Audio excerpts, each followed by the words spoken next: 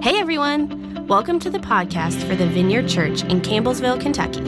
If you haven't already, we encourage you to check out our audio archive at vineyardcampbellsville.org. You can also subscribe on iTunes or wherever you like to get podcasts. And now, here's this week's message brought to you by Senior Pastor Adam Russell. Hey, good morning, everybody. He is risen. Nicely done, everybody. Hey, my name is Adam Russell. I'm the pastor here. Very happy to have you with us on Easter. If this is your first time, welcome. I hope you enjoy our family. Just so you know what you're getting into here at the Vineyard if you're brand new. We're the weirdos. That's who we are. That's who we are in our soul. But that is not what today's message is about at all. Not at all. What I want to talk to you about this Easter morning is I want to talk to you about something I'm calling in today's message, saving faith. I want to talk to you about saving faith this morning. And before we get to that, I want to say this about resurrection in general. Resurrection, it elicits a response.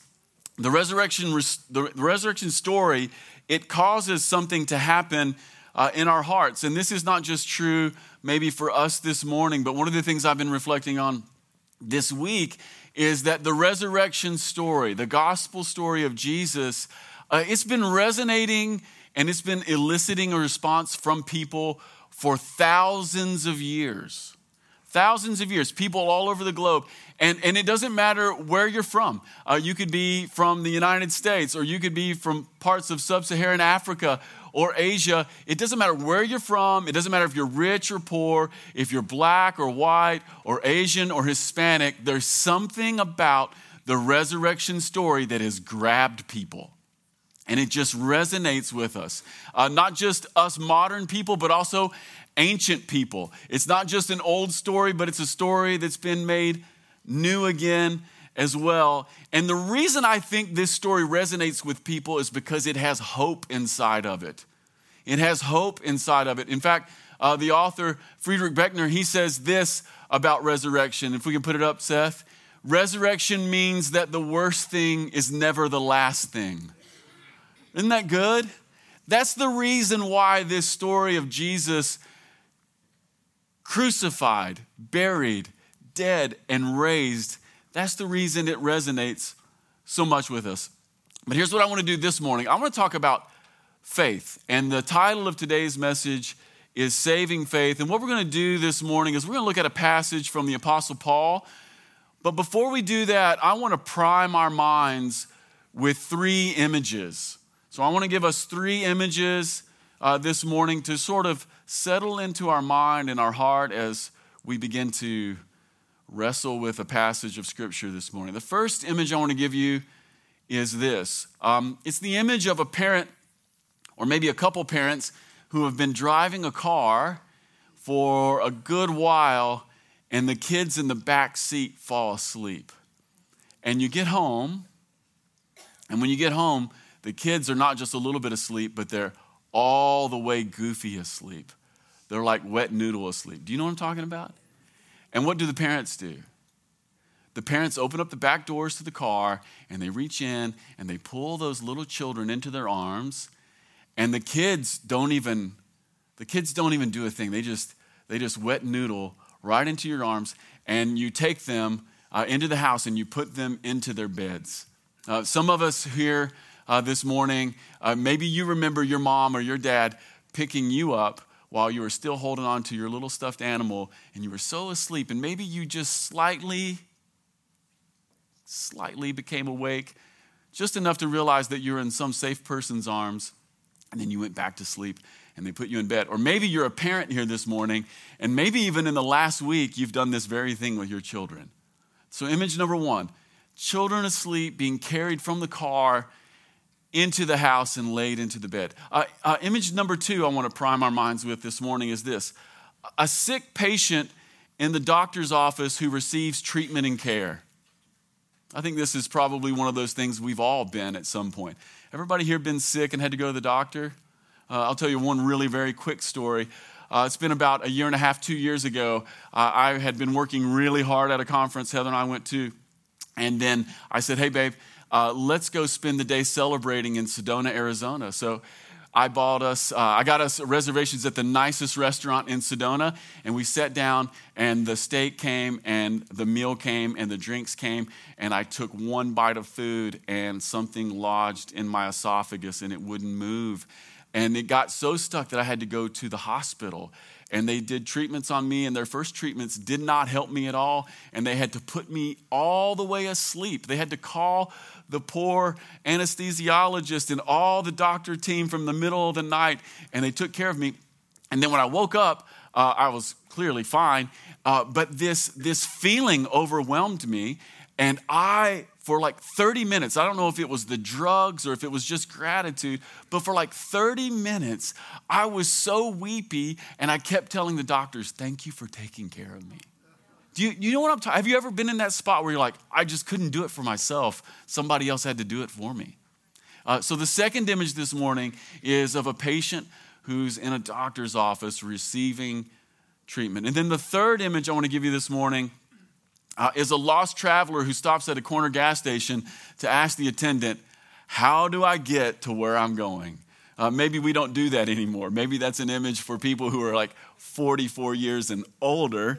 But how many of you have ever done that? How many of you have ever gotten lost? How many of you have ever gotten lost with Siri and still had to stop at the corner gas station and go, me and Siri, we just haven't figured out, right? And then that person at the gas station says, well, here's what you do. You go here, and then you take a right, and you're going to see a barn, and then you're going to go past the barn, and then once you get past the barn, there's 2 roads, and once you get past the second road, you'll turn left, and you'll be right. You're very close. Anybody had that? Yeah. So 3 images this morning: sleeping children, sick patients, and lost travelers. We'll come back to that in a little while, but I want you to hold that in your mind as we read today's text and we consider our responses to something as wonderful and bewildering as the resurrection. This is Romans chapter 3. I want to read you like 10 verses this morning. This is what the Apostle Paul says starting in verse 21. He says, but God has shown us a way to be made right with him without keeping the requirements of the law, as was promised in the writings of Moses and the prophets long ago. We are made right with God by placing our faith in Jesus Christ. And this is true for everyone who believes, no matter who we are. For everyone has sinned, and we all fall short of God's glorious standard. Yet God, in his grace, freely makes us right in his sight. He did this through Christ Jesus when he freed us from the penalty from our sins. For God presented Jesus as the sacrifice for sin. Look at this. People are made right with God when what? When they believe that Jesus sacrificed his life, shedding his blood. This sacrifice shows that God was being fair when he held back and did not punish those who sinned in times past. For he was looking ahead and including them in what he would do in this present time. God did this to demonstrate his righteousness, for he himself is fair and just, and he makes sinners right in his sight when they believe in Jesus. Can we boast? Can we boast then that we have done anything to be accepted by God? No, because our acquittal is not based on obeying the law, it is based on faith. So we are made right with God through faith and not by obeying the law. After all, is God the God of the Jews only? Isn't he also the God of the Gentiles? Of course he is. There is only one God, and he makes people right with himself only by faith, whether they are Jews or Gentiles. Well then, if we emphasize faith, does this mean that we can forget about the law? Of course not. In fact, only when we have faith do we truly fulfill the law. It's this morning's text. I want to give you maybe just one little bit of context before we jump into the actual passage this morning. The background here in Paul's argument is that there's this apparent division between the Jews and the Gentiles. I hope you saw that in the passage. Paul saying it's not keeping the law of Moses. That's like insider Jewish stuff, right? He's like, it's not about keeping the law of Moses. It's about something else. And so part of the context of our passage is like, who is God including? Who is God including? And Paul's talking in this passage about how a person can be made right with God. And I just want you to know a couple things about Paul. Like, number one, Paul was a Jew, and he was trained by the rabbis. And yet what we see this morning in the passage is that he had this revelation that being made right with God wasn't a matter of ethnic origin. Read for that. It's not a matter of your family. It's not a matter of your race or your nationality. And it's not about keeping specific laws of Moses. And by the way, this would have been a scandalous thought in the moment. This would have been completely scandalous for a couple reasons. Number one, because he's saying that being right with God is settled in another way besides keeping the law. So a lot of his audience would have heard this and been like, wait a minute, are you setting aside Moses? And Paul's saying, I'm not setting aside Moses. I'm including him and transcending him in a way that you can't even imagine, right? And this would have been scandalous. And it would have also been scandalous, number two, because it means that this thing that Paul's talking about, this gospel of Jesus, it's not a closed off private benefit for a few people. I hope you noticed he said, anyone who believes, anyone. But instead, it's for everyone. And so part of what I want to say this morning to the church is this. Anyone can be made right with God. Anyone can experience the joy of God's presence. Anyone can have the peace of forgiveness, and everyone here can live free from shame. Everyone here can feel free from shame. Like in your heart, you can live with a clear conscience from this day forward till the end of your days. You can live free from guilt and shame. And this is a message for anyone. Anyone. Even today, I want you to know this, church. It's not the rules you follow. It's not the holidays that you observe. It's not the pink dress or the blue shirt you put on for Easter. It's not the goodness that you muster up. It's not how nice you are at the school drop-off line. That's the most annoying place in Campbellsville. You want to know if you're a Christian or not? Just drop your kids off a few times. You'll find out. But it's not the goodness you muster in the school drop-off line. And it's not how many days you can go in a row without cursing. And it's not how many days that you can go in a row without watching The Housewives of Orange County. Here's what I want you to know. You watch The Housewives of Orange County long enough, and there's just a trap door that goes straight to hell. I'm just kidding.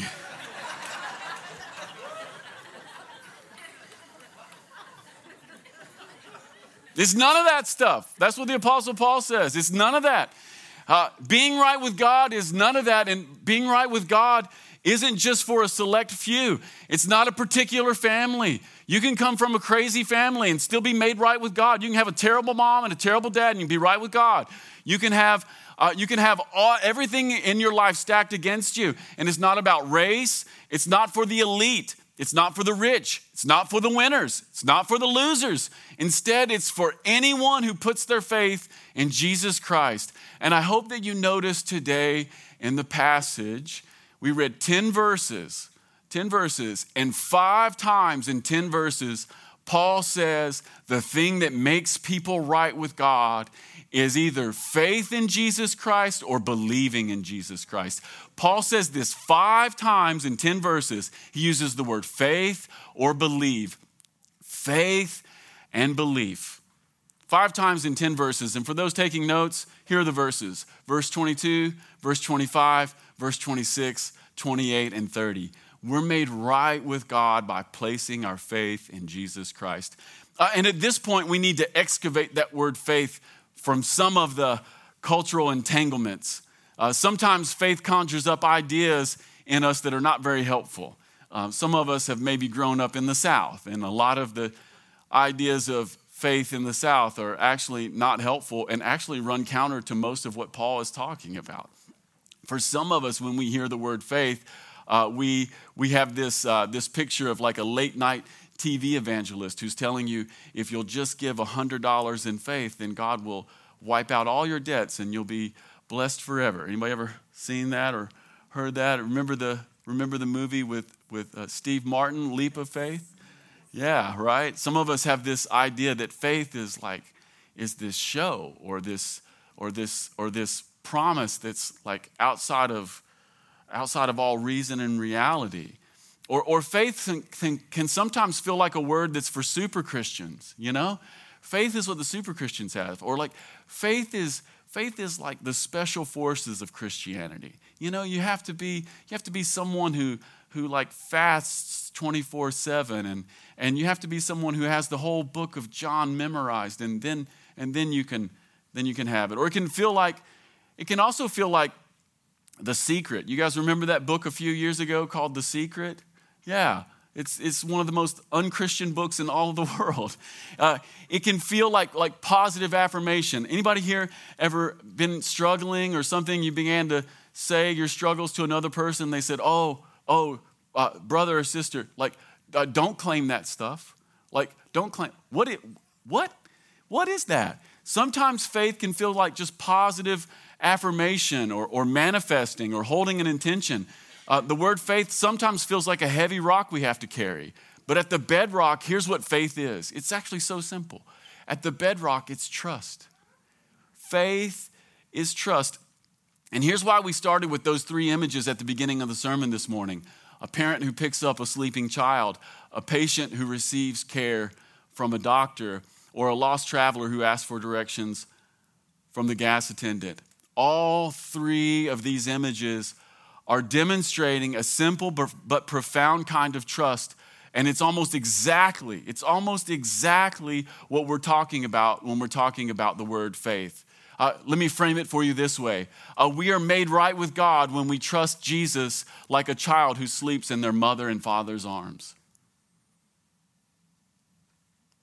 Like, what kind of trust is it? It's the trust that a child has when they allow their mom and dad to carry them out of the back of the car and into the house. That's what saving faith is. You are made right with God when you trust Jesus like a patient who trusts a surgeon to remove the tumor growing in their body. How many of you know you can't heal yourself?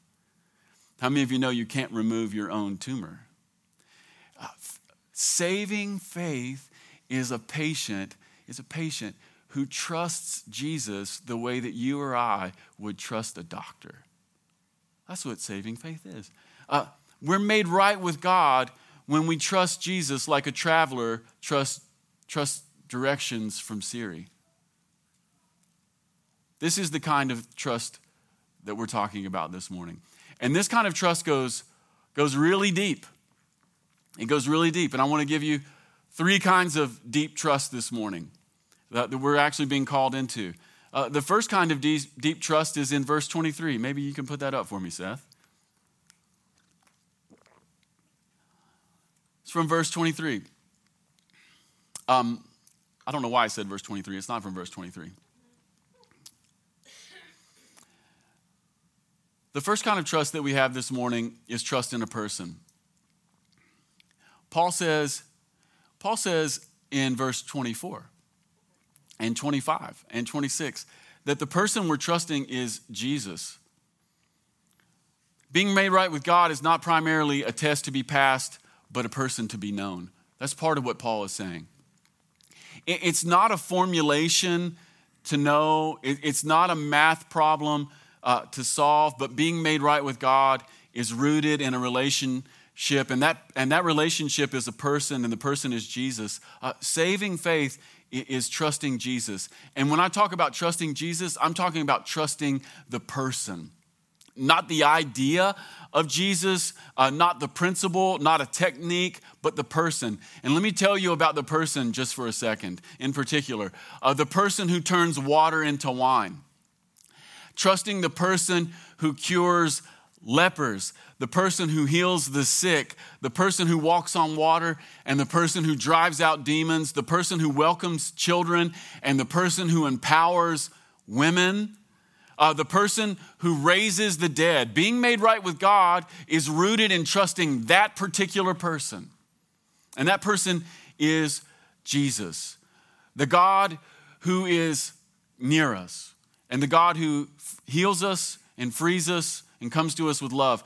Read the Gospels sometime this week and tell me what fault you can find with Jesus. Trusting the trust that Paul is asking for us and from us this morning is the trust in a person, the goodness and the perfection of Jesus. Number two, it goes even deeper than that. in verses 23 through 25, there's a lot packed in those verses. We could spend a week or two on them. A few things that are packed in those verses that we see this morning. We see the reality that everybody sins. We see the fact that everybody has fallen short of God's glory, that everybody's missed the mark. But notice that Paul says that Jesus became the sacrifice for our sins. I hope you noticed that this morning. Everybody sins, everybody falls short of God's glory, but then Jesus becomes the sacrifice for our sins. The sinless one took the penalty for sin, which was death, and he overcame death when he was raised to life by the Father. That's what Paul says. And we trust in Jesus the person, and we trust in his goodness, and we trust that Jesus is strong in the very places that we're weak. That's what we see in this text. And here's why we can trust that. Here's why that you can trust that for your life. The reason you can trust that is because in the death and in the burial and the resurrection of Jesus, God forgives the unforgivable. And I just want to unpack this for us just for a moment this morning. Number one, we trust in a person. We trust in the person of Jesus. But in the death and the burial and the resurrection of Jesus, the second thing we see is that God forgives the unforgivable. If Jesus, perfect Jesus, blameless Jesus, the healing and kind Jesus, food multiplying Jesus, innocent Jesus, that Jesus who is God, if he can be murdered by wicked men and raised to life without seeking retribution or vengeance. One of the most wonderful things about the Jesus story is that Jesus is the most innocent. He's the most kind. He's a healer. Everywhere he goes, he has good news. He's freeing people from demonic oppression. He is welcoming children into his arms. He allows women to be close to him. Innocent, kind, healing, and powerful Jesus. If this Jesus can be crucified by wicked people, when he gets up from the grave, the thing you never see Jesus do is you never see him seek retribution, violence, or a payback on anyone. In fact, the first words he speaks to his disciples after the grave are peace to you. And here's what we know about this. What we know is this, is that God in Christ Jesus has forgiven the unforgivable. And if God in Christ Jesus has forgiven the unforgivable in the world, he will forgive the unforgivable in you. This is the good news. Trust in Jesus, the person, and trust that God has forgiven the unforgivable. And if he has forgiven the unforgivable in the world, he will forgive the unforgivable in you and in me. And then it goes one level deeper. Again, verses 23 and 24 together, we see everybody sinned, but God declares people righteous. He does it because of Jesus. And there's something about Paul's formulation here from like 23 through 26 that's cosmic in nature. And when I use the word cosmic, what I mean by that is all people in all times. Do you see that? Paul talks about everybody has sinned. Not a few, everybody falls short. Not a few, everyone. And not just some people in one specific place in one specific time, but people in all places and in all times. So we see that there's this sin thing that's just universal. But then do you also notice that God presents Jesus as the sacrifice for sin, verse 25, and people are made right with God when they believe. Who's made right with God? Everyone, all time. So there's this cosmic thing that's happening in the person of Jesus. And it includes people from all places and all times. Look at verse 26. For God was looking ahead and including them, people from times past, people before Jesus. God is including in this righteousness that Jesus provides because he's looking ahead, and he doesn't just want to condemn people, but God wants to be gracious and compassionate. Do you see that? It's a mysterious thing, by the way. This is a wonderful, wonderful thing. God was including people from the past and presumably people from the future, that'd be me and you, in the work of Jesus Christ. The theologians have a word for this, and the word is union. Somebody in the room say union. I want to give you two more scriptures that just sort of like underline this for us. This comes from Ephesians chapter 2. Maybe we could put that up, Seth. Look at what Paul says in Ephesians 2. Same idea. But you've been united with Christ Jesus. Once you were far away from God, but now you've been brought near to him through the blood of Christ. You've been made one with Jesus. Seth, next scripture. Romans chapter 6, verse 5. Since we've been united with him in his death, we'll also be raised to life as he was. Here's essentially what Paul's saying in all of these places. That what God was doing in Christ Jesus, he has done for the world. What God was doing in Jesus, he's doing for everyone all over the world, in all times, in all places. The world now stands forgiven. Some people don't know it. Some people maybe don't access it, but the world stands forgiven. Every single person who has ever lived, every single person who will ever live, including you and me, are somehow united mysteriously to the body of Jesus. And when Jesus was crucified, you were crucified. And when Jesus was raised, you were raised. You might not feel it. You might not know it yet, but that is what the good news is. It's not that you did anything. It's that he did everything. And he has included you in the same way a father will pick his son up out of the backseat of a car and take him to his bed. That child did nothing but receive his father's embrace. Our trust in Jesus is not just that Jesus is good or that he forgives the unforgivable, but it's something wholly mystical and grand. It's that through his life, death, and resurrection, everything that's happened to him has somehow happened to me. This is the essence of the good news. Everything that's happened to Jesus has happened to me. I want to read you a quote from Spurgeon. Maybe you can put that up for me, Seth. Look at this. This is the same idea.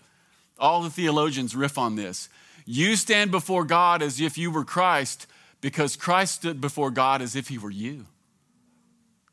Seth, now Bonhoeffer. It is only because he became like us that we can become like him. Guys, every theologian and every apostle, everyone in the church throughout all time has keyed in on this mystical union with Jesus. What God has done in Christ, he has done in you and he has done in me. And here's why that matters. There will be days that our trust seems to falter, and there will be days when our hearts are weak. Anybody here ever have days where you're like, man, I really can feel that I'm trusting Jesus. And then maybe like 6 months later, something happens and you're like, I don't know anything anymore. I feel so weak right now. I don't even know how to trust God. I don't know how to do anything. I don't know what to do. Or maybe we just get distracted. There'll be some day in your future that you'll either be weak or you'll be distracted. And here's the good news. If we're united with Christ, and if he's united with us, he'll still be the parent carrying us even when you're weak and unbelieving. Even when you're weak and even when you're unbelieving. At the end of the day, it's not our faith that saves us. At the end of the day, it's not our faith that saves us. I want to really key in on something that's very particular to the actual gospel this morning. It is not your faith that saves you. It's not my faith that saves me. Here's what saves you and I. Jesus saves you. Jesus saves you.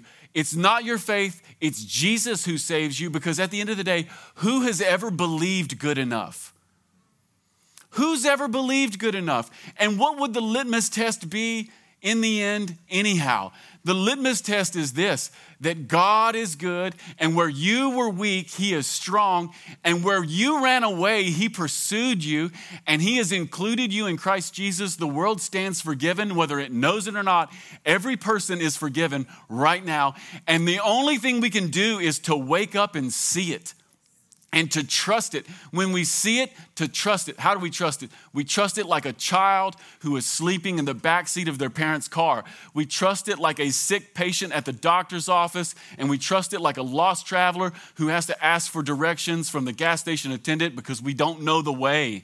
We just trust, we trust, we trust. We trust that where I am weak, he is strong. We trust where I do not know, he has the answers. We trust that where my body is not able to make things happen, that God is carrying me. We just trust it. It's not my efforts. It's not my deeds. It's not even the quality of my trust. You can be a low trust person and God will include you. You can be someone who is barely making it and God will include you, and he won't just barely include you, he will fully include you. Do you remember the rebellious son who took his father's inheritance and ran off and spent it all? And when he came back, his father welcomed him as a true son, not barely a son. He didn't even make him stay outside for a while. He ran to greet him. That's what Jesus says in Luke chapter 15. In your weakest moment, in your most disastrous moment, God has been pursuing you and carrying you the whole way. And the only thing you can do is to wake up and say, Father, carry me. This is the actual good news. My trust is this, that even in my faulty and frail and failing heart, it is Christ Jesus who carries me. That is the thing. That's what I'm trusting. That when my heart is sick, the great physician is caring for me. Like when I'm actually sick in my heart, that I'm being cared for, or that when I'm lost, someone will find me. Jesus says in this little parable, he says, there were a bunch of sheep and then one of them ran away. And the kingdom of heaven is like a shepherd who leaves the 99 to go. Like here's the thing you can trust this morning. If you get lost and the gas station attendant gives you bad directions, there is a shepherd who will find you. He will find you. Church, this Resurrection Sunday, here's what I would like to invite us to. I would like to invite us to trust Jesus. To trust Jesus with your whole life. And how would we trust Jesus? Oh, just like sleepy children in the back. Your Father wants to carry you into his house. And here's what you have to do. Nothing but let him carry you. And here's how we should trust Jesus this morning. Like a sick patient who needs to go to the surgeon. And here's what you do when you have to go visit the surgeon. You just show up and you do what they say. You do what they say. By the way, that's another aspect of trusting Jesus is actually obeying Jesus. But how many of you know that when you go to see the surgeon, not only do you just submit to whatever they need to do to make you well, but then afterwards you do what they say. They're like, hey, we've done this surgery on you. I need you to stay home and take it easy for 6 weeks. Yes, sir. Right? Yeah. Trust Jesus in these ways with your whole life. With your whole life. Amen? Hey, if you're on the worship band, why don't you come on up this morning? And if you are here to serve communion this morning, why don't you come up and grab your places around the room? Thanks again for stopping by the podcast of the Vineyard Church in Campbellsville, Kentucky. If you'd like to keep up with what's happening at the Vineyard, you can follow us on social media. Until next time.